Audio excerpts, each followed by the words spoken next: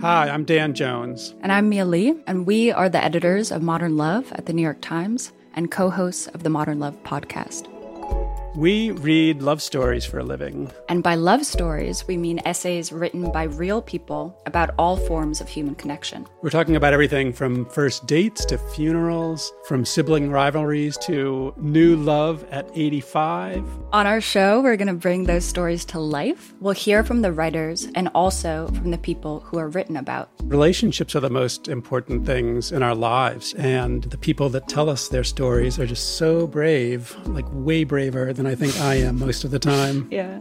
They're so honest and so vulnerable. And listening to the stories, I feel like you absorb so much wisdom and you get a sense that you're not alone. You can follow Modern Love wherever you get your podcasts, so you'll never miss an episode. We hope you'll join us. New episodes are out every Wednesday. From the New York Times, I'm Michael Barbaro. This is The Daily.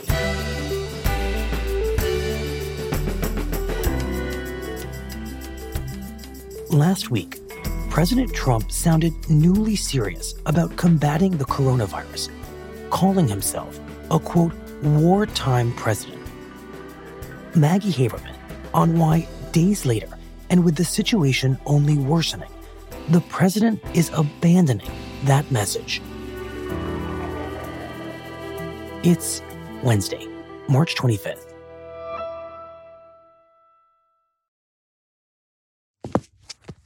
Hello, guys. Hi. Hi. Maggie, it is Tuesday afternoon. Can you tell us about what just happened on the Fox News channel? Over the next 2 hours, the president, the vice president, and the officials tasked with leading our nation's response on the virus pandemic will join us to answer your questions all across America. We just saw Vice President Mike Pence and President Trump sit for 2 hours of a town hall meeting, virtual town hall meeting with Fox News from the White House, where they took questions by remote. I think a lot of us right now are just wondering, what is the potential for a national stay-at-home order? Is this something that America could be seeing in our near future? Pence answered a bunch of questions first. Carlia, I can tell you that at no point has the White House Coronavirus Task Force discussed what some people call a nationwide lockdown. Then President Trump came on for the second hour. Our people are full of vim and vigor and energy. They don't want to be locked into a house or an apartment or some space. It's not for our country. We're not built that way. And his message was even louder of a message that he's been delivering for the last day or so, which is that while we have to take the coronavirus seriously, I don't want the cure to be worse than the problem itself. In his words, the cure can't be worse than the disease. The problem being obviously the problem. And, you can destroy a country this way by closing it down. And by that, he means that the hits to the economy are becoming unsustainable, that it can't go on forever. You're going to lose people. You're going to have suicides by the thousands. You're going to have all sorts of things happen. You're going to have instability. You can't just come in and say, let's close up the United States of America, the most successful country in the world by far. And then he broke some news. I'd love to have it open by Easter. Okay, I would love to have it open by Easter. And that news was that he believes that by April 12th, which is Easter, that could be when the country and its economy are reopened. It's such an important day for other reasons, but I'll make it an important day for this too. I would love to have the country opened up and just raring to go by Easter. Maggie, this seems very much at odds with the messaging coming from more local leaders and health officials in the areas of the U.S. that have been most directly hit by this pandemic so far. I'm thinking, for example, of the governor of New York, Andrew Cuomo, who was warning New York residents, look, this can go on for several months, okay? That they should be preparing for 4, 6, 8 months, 9 months. 9 months of life under isolation and shutdown to fight the coronavirus. Michael, about half an hour or so before Mike Pence started this town hall, you have 20,000 ventilators in the stockpile. Release the ventilators to New York. Andrew Cuomo was pleading with the federal government to send more resources, especially ventilators, because the number of cases that are severe in New York is growing and keeps getting bigger and bigger, and it is outpacing the number of materials that they have for doctors to treat them. I need the ventilators in 14 days. Only the federal government has that power. You have health officials in New York, health officials in California, health officials in President Trump's own government saying we are not just a mere 2 or 3 weeks away from things going back to normal. And they're basing that not just on idle projections, but watching what those curves have looked like in terms of the spread of the virus. Well, so Maggie, help us understand how we got here and why this is the message from the president at this critical moment when how we respond, what measures we take, and how long we take those measures really matters. And so I wonder where you think that starts. Where do we begin to understand that? Michael, you need to go back to January 22nd when the president was in Davos for the World Economic Forum. It's great to see you. Thank you for joining us again in Davos. We've done this before. That's right. Mm-hmm. And he did an interview with CNBC. And at that point, the virus was already in the U.S. The CDC has identified a case of coronavirus in Washington state. And he was asked by the interviewer if he was concerned that this could become a pandemic. Have you been briefed by the CDC? I have. Are the words about a pandemic at this point? No, we're not at all. And the president's response was, no, not at all. It's one person coming in from China, and we have it under control. It's going to be just fine. Okay. He didn't want to talk about it publicly at the time. And why do you think that was? Well, according to a number of people who were in contact with him, it was because he didn't want to rattle the financial markets, that he was hoping that it was going to stay under control. And the stock markets are his political weather vane, and he thinks they need to stay up in order for him to win re-election. And he didn't want to do anything to disturb that, and he didn't want to create a panic. Okay, so what happened next? So after that, a couple of days later, as there were more cases, and it was clear that it was spreading out of China, where it originated, the president took this move that he was widely criticized for by Democrats and even some Republicans at the time, which was he halted a number of flights from China into the U.S. Disney's closed. Yeah. Movie theaters are closed. Hospitals being built. I think we're now up to our 8th case in the United States. How concerned are you? Well, we pretty much shut it down coming in from China. The idea was to halt the spread of the disease, keep transmissions to a minimum. He was accused of xenophobia. He was accused of making a racist move. At the end of the day, it was probably effective because it did actually take a pretty aggressive measure against the spread of the virus. The problem is it was one of the last things that he did for several weeks. So the right decision in retrospect, but not accompanied by similar actions that might have contained transmission. That's exactly right. In the same way that George W. Bush was criticized for his mission accomplished banner about Iraq, the president treated that moment as if it was his mission accomplished moment. He did not do anything after that in terms of alerting the public or telling people to be safe or telling people to take precautions. And it basically squandered several weeks within the U.S. Right. Looking back at the timeline, we can now see that on the same day that the president stopped those flights from China, the coronavirus was already being reported by the WHO in Japan and South Korea, and those countries are still sending their citizens to the United States on flights that have not been stopped. So the horse is out of the barn. Exactly. It was not anything close to a whole of government approach. And at that point, there was a task force that was formed, and it was being led by the Health and Human Services Secretary, Alex Azar. But it was outside of the White House, and it was rife with all kinds of turf battles. And the president, meanwhile, was still trying not to talk about it. And succeeding in that for the most part. And succeeding in that for the most part. It was not something that came up in interviews that he did, which were mostly with friendly interviewers who weren't going to ask him things that he didn't want to talk about. And look, it's not as if it wasn't getting news coverage. The New York Times had it on the front page almost every day from the end of January. It was very clear that this was a global crisis, but it was not being treated as an American crisis. And I think a lot of that is because the president just was not talking about it. And do we know what information the president is receiving during this time? Is he getting a bunch of briefings? One would think he would be that are conveying the seriousness of the approaching situation? There's conflicting information, Michael, about exactly how specific and how alarmed the briefing materials the president was receiving were at this time. We understand that a lot of folks in the National Security Council were taking it very seriously, and that information had been passed to him. We understand that Alex Azar, the Health and Human Services Secretary, took it very seriously, but it's not clear that he was sharing all of that with the president or that he was being allowed to tell it to the president. There were some people in the White House who viewed Alex Azar in particular as, quote-unquote, alarmist, thought that he was overstating the threat. And when the president doesn't want to take something particularly seriously, he'll often poll test advisors until he finds the one who agrees with him that he shouldn't take it seriously. And I have every reason to believe that he was looking for people to affirm his sense that this didn't really need to be addressed. And one of the places that he would go to hear his own thoughts affirmed or for solace was Fox News.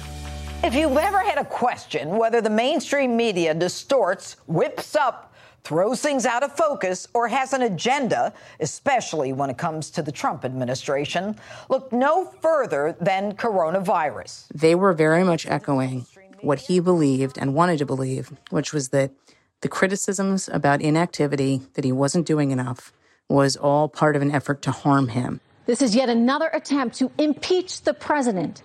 And sadly, it seems they care very little for any of the destruction they are leaving in their wake. Losses in the stock market. All this, unfortunately, just part of the political casualties for them. At this point, the president is in India being feted by Prime Minister Modi, and public health officials start basically taking matters into their own hands. They start giving public warnings. One top health expert gave a press briefing where she said that now, it's not so much a question of if this will happen anymore, but rather more a question of exactly when this will happen. It was no longer a question of if the virus would spread in the United States, but when. And how many people in this country will become infected, and how many of those will develop severe or more complicated disease. And that hospitals and businesses and schools should start making preparations accordingly. Right. This was as the president was now on his way back from India, and the stock market reacted terribly to these warnings, and the president was furious. He called the Health and Human Services Secretary, saying that the remarks had rattled people. He called one of his top economic advisors, Larry Kudlow, wondering what could be done to stop the slide. But at this point, as angry as the president was, it was clear to him and to his advisors that this was no longer something he could ignore.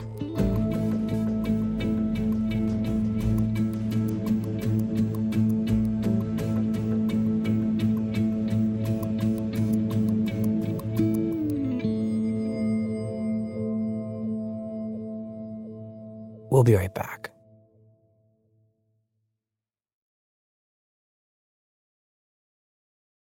Nobody builds 5G like Verizon builds 5G. No one else built this bold because no one else thought this big. And the more you do with 5G, the more building it right matters. The more your network matters. The more Verizon engineers going the extra mile matters. It's Verizon versus Verizon. 5G built right from America's most reliable network. Most reliable based on rankings from RootMetrics 2H 2020 U.S. report of 3 mobile networks. Results may vary. Award is not endorsement. So, Maggie, what happens once the president recognizes that this is something that has to be addressed? The president put Vice President Mike Pence in charge of the task force. Good afternoon. We just completed today's lengthy meeting of the White House Coronavirus Task Force. And that was a big moment because this task force that had been kind of diffuse and fighting with itself was for the first time being run from the White House. And it was meant to signal that the president was taking this seriously. So Mike Pence had control of this thing for basically 2 weeks. And during that time, we're continuing to lean into this effort in full partnership with state and local health authorities around the country. He was trying to communicate that they were working on a plan to ensure that we do everything to prevent the spread of the disease, to address the spread. that they were working on guidelines, that they were aware of problems with testing for this virus that have plagued this administration for weeks. To mitigate its expansion and to provide necessary treatment to Americans that have been impacted. And after 2 weeks, Vice President Mike Pence was getting a lot of praise for his demeanor in these briefings. If I may, we'll be back here every day. Get used to seeing us. We're going to bring the experts in. We're going to make sure and give you the best and most high-quality, real-time information from the best people in the world. So thank you all for being here. Thank you. You're welcome back anytime. And that became a point of concern for some of President Trump's own advisors who didn't want to see Mike Pence get all of the attention. Huh. So the people around the president didn't want the vice president, rather than the president, to be the one seen as quarterbacking this major national crisis. That's right. There was concern among the president's top advisors that it would look as if Vice President Pence was basically doing the job the president should be doing, calming a nation, giving out accurate information, sounding as if he's in charge. And that led to this idea that the president should give an Oval Office address. So on March 11th, the same day the WHO declared the coronavirus a global pandemic, President Trump sat in the Oval Office behind the Resolute desk at 9 p.m., and the Klieg lights came on and the teleprompter started rolling, and he gave an address to the nation. My fellow Americans, tonight I want to speak with you about our nation's unprecedented response to the coronavirus outbreak that started in China and is now spreading throughout the world. For the first time, he acknowledged that this could impact older people.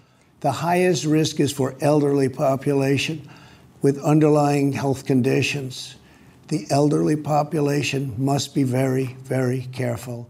He talked about a ban on most travel from Europe. To keep new cases from entering our shores, we will be suspending all travel from Europe to the United States for the next 30 days. The new rules will go into effect Friday at midnight. But the address, which was brief, as Oval Office addresses usually are, was seen as a disaster. Why? The president looked uncomfortable.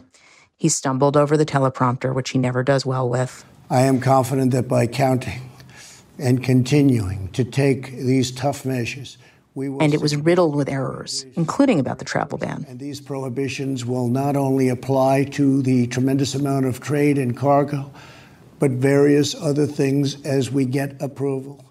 He suggested that it would apply to cargo and trade. It didn't. And those mistakes sent the stock markets plummeting. Right. And my assumption was that the president hoped the speech would do the exact opposite, which is it would give confidence to the stock market and send it back up. That's right. The markets continued to tank over the next couple of days. And aides started realizing that there had to be a major course correction or the presidency could be threatened. And the president realized this too. So on March 17th, I would like to begin by announcing some important developments in our war against the Chinese virus. We saw a pretty different tone from President Trump as he talked about this virus. We'll be invoking the Defense Production Act just in case we need it. Last week, I signed an emergency declaration under the Stafford Act. He described it soberly. He suddenly seemed willing to answer questions without being combative. Virus. Do you consider America to be on a wartime footing in terms of fighting this virus? I do. I actually do. I'm looking at it that way because, he described himself as a wartime president. He seemed to be taking this seriously in all of the ways that a nation usually looks for a leader to take such a crisis seriously. Yeah. It's a very tough situation. You have to do things. You have to close parts of an economy that 6 weeks ago were the best they've ever been. We had the best economy we've ever had. And then one day you have to close it down in order to defeat this enemy. And but we're doing it, and we're doing it well. And I'll tell you, the American people have been incredible. This was dramatically different from what we had heard just a few days earlier. Well, so Maggie, how then do we get to today, where 1 week later, the situation with this pandemic has only gotten dramatically worse? The virus is exploding in places like New York. The number of infections and deaths are rising across the country. And yet, the president's message has now kind of reverted back to where it was weeks and weeks ago. His language has changed, his overall comportment, the words he's using, they've all kind of returned to a period where he was not taking this as seriously. There have been people in the president's circle who this entire time, even as the president changed his tone, still thought that some of the moves that the government was making were too aggressive. And those aides started late last week talking about the fact that they might want to revisit some of these guidelines and ease up on some of them for targeted groups after this initial 15-day period had ended, which is going to be March 30th. Mm-hmm. The president started getting the message in earnest on Sunday night that this is something that he needed to worry about, that there might not be an economy to return to once the country was fully back to normal. And so he tweeted on Sunday night that the cure couldn't be worse than the disease. And that was the beginning of a massive shift of the federal government, which had moved toward aggressive measures to mitigate this virus and its spread, to suddenly suggesting that they could see the end nearing. We can't lose a Boeing, and we can't lose some of these companies. And companies, frankly, Bill, that were solid as like AAA companies, because of what's happened over the last couple of weeks, they go from AAA to being like they could use a hand. Tough time. We can't lose those companies. If we lose those companies, we're talking about hundreds of thousands of jobs, millions of jobs. The faster we go back, the better it's going to be. We have a pent-up energy that's going to be unbelievable. We're going to bring it back fast.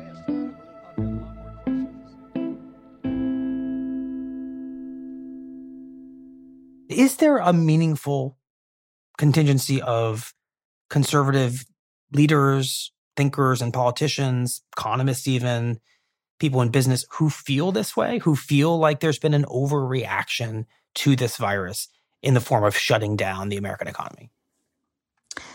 There are. Some of them are people who have been the president's advisors on and off for a while, like Stephen Moore of FreedomWorks, who's an economist and who advised the president at various points. He wrote an op-ed for the Wall Street Journal with Art Laffer, who the president gave the Medal of Freedom to not that long ago. And in that op-ed, they said essentially that the government can't sustain this, that the economy can't sustain this, and that there needs to be less draconian moves made to keep people safe, but still allow the country to run. Mm-hmm. There is no public health expert in the government telling the president that these moves are too severe. There is no public health expert in the government telling the president that the curve is about to let up on the spread of the virus.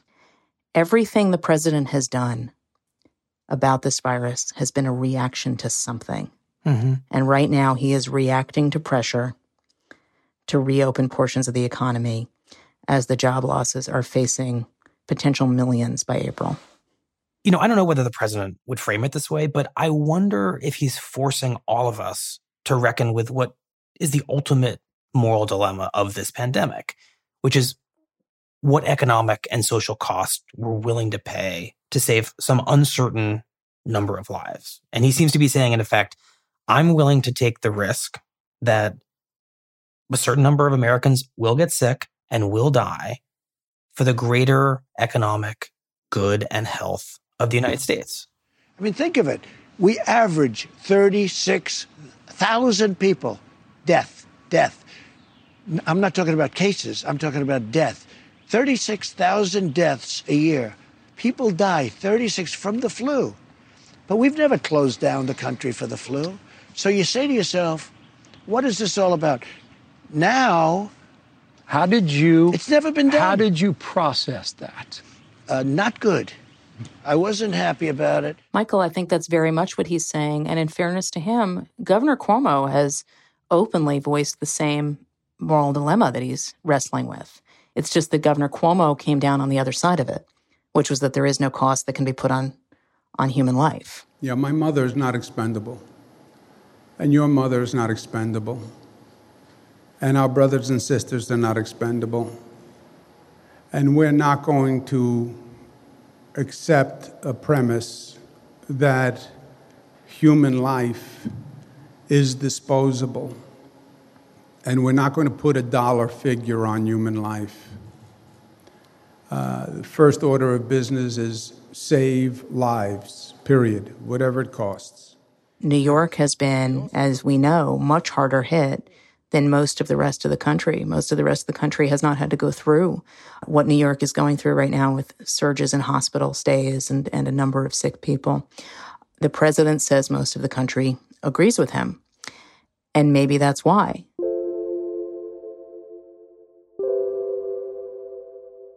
But the president is taking a really large gamble and going with his gut that the greater good will be served for the rest of the country by trying to preserve the economic health of the country more quickly than his health experts would like him to.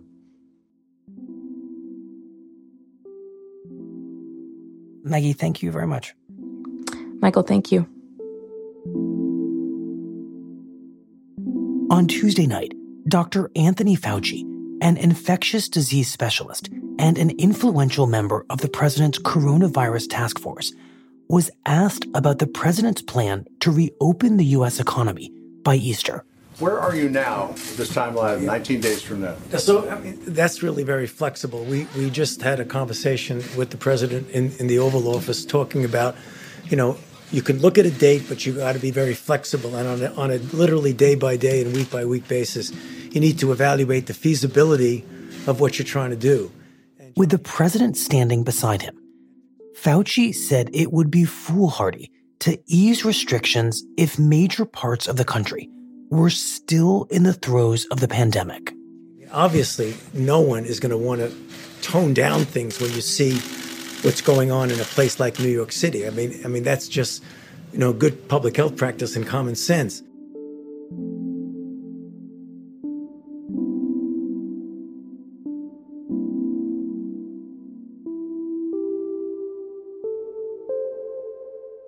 We'll be right back. With no fees or minimums on checking and savings accounts, banking with Capital One is like the easiest decision in the history of decisions. Kind of like choosing to listen to another episode of your favorite podcast. And with our top-rated app, you can deposit checks and transfer money anytime, anywhere, making Capital One an even easier decision. That's banking reimagined. What's in your wallet? Terms apply. Capital One N.A. member FDIC. Here's what else you need to know today. आज रात 12 बजे से संपूर्ण देश में संपूर्ण lockdown होने जा रहा है. Nationwide lockdowns over the virus continued on Tuesday, with India becoming the latest and largest country to require citizens to remain indoors, in India's case, for the next 21 days.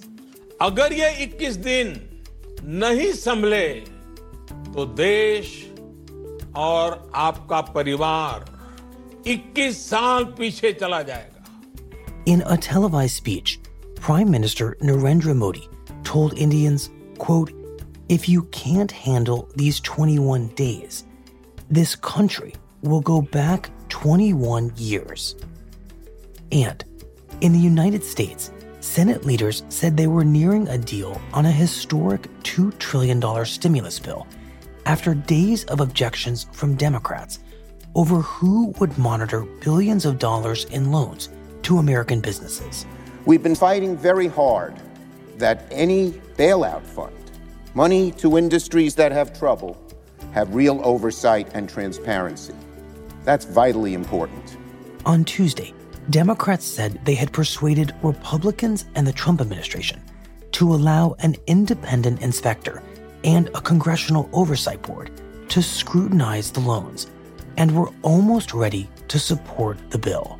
I hope, I pray, that we can come together very quickly and pass in large numbers a bipartisan bill that will help the American people who so badly, badly, badly need our help.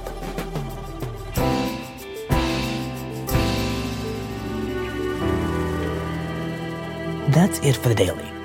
I'm Michael Barbaro. See you tomorrow.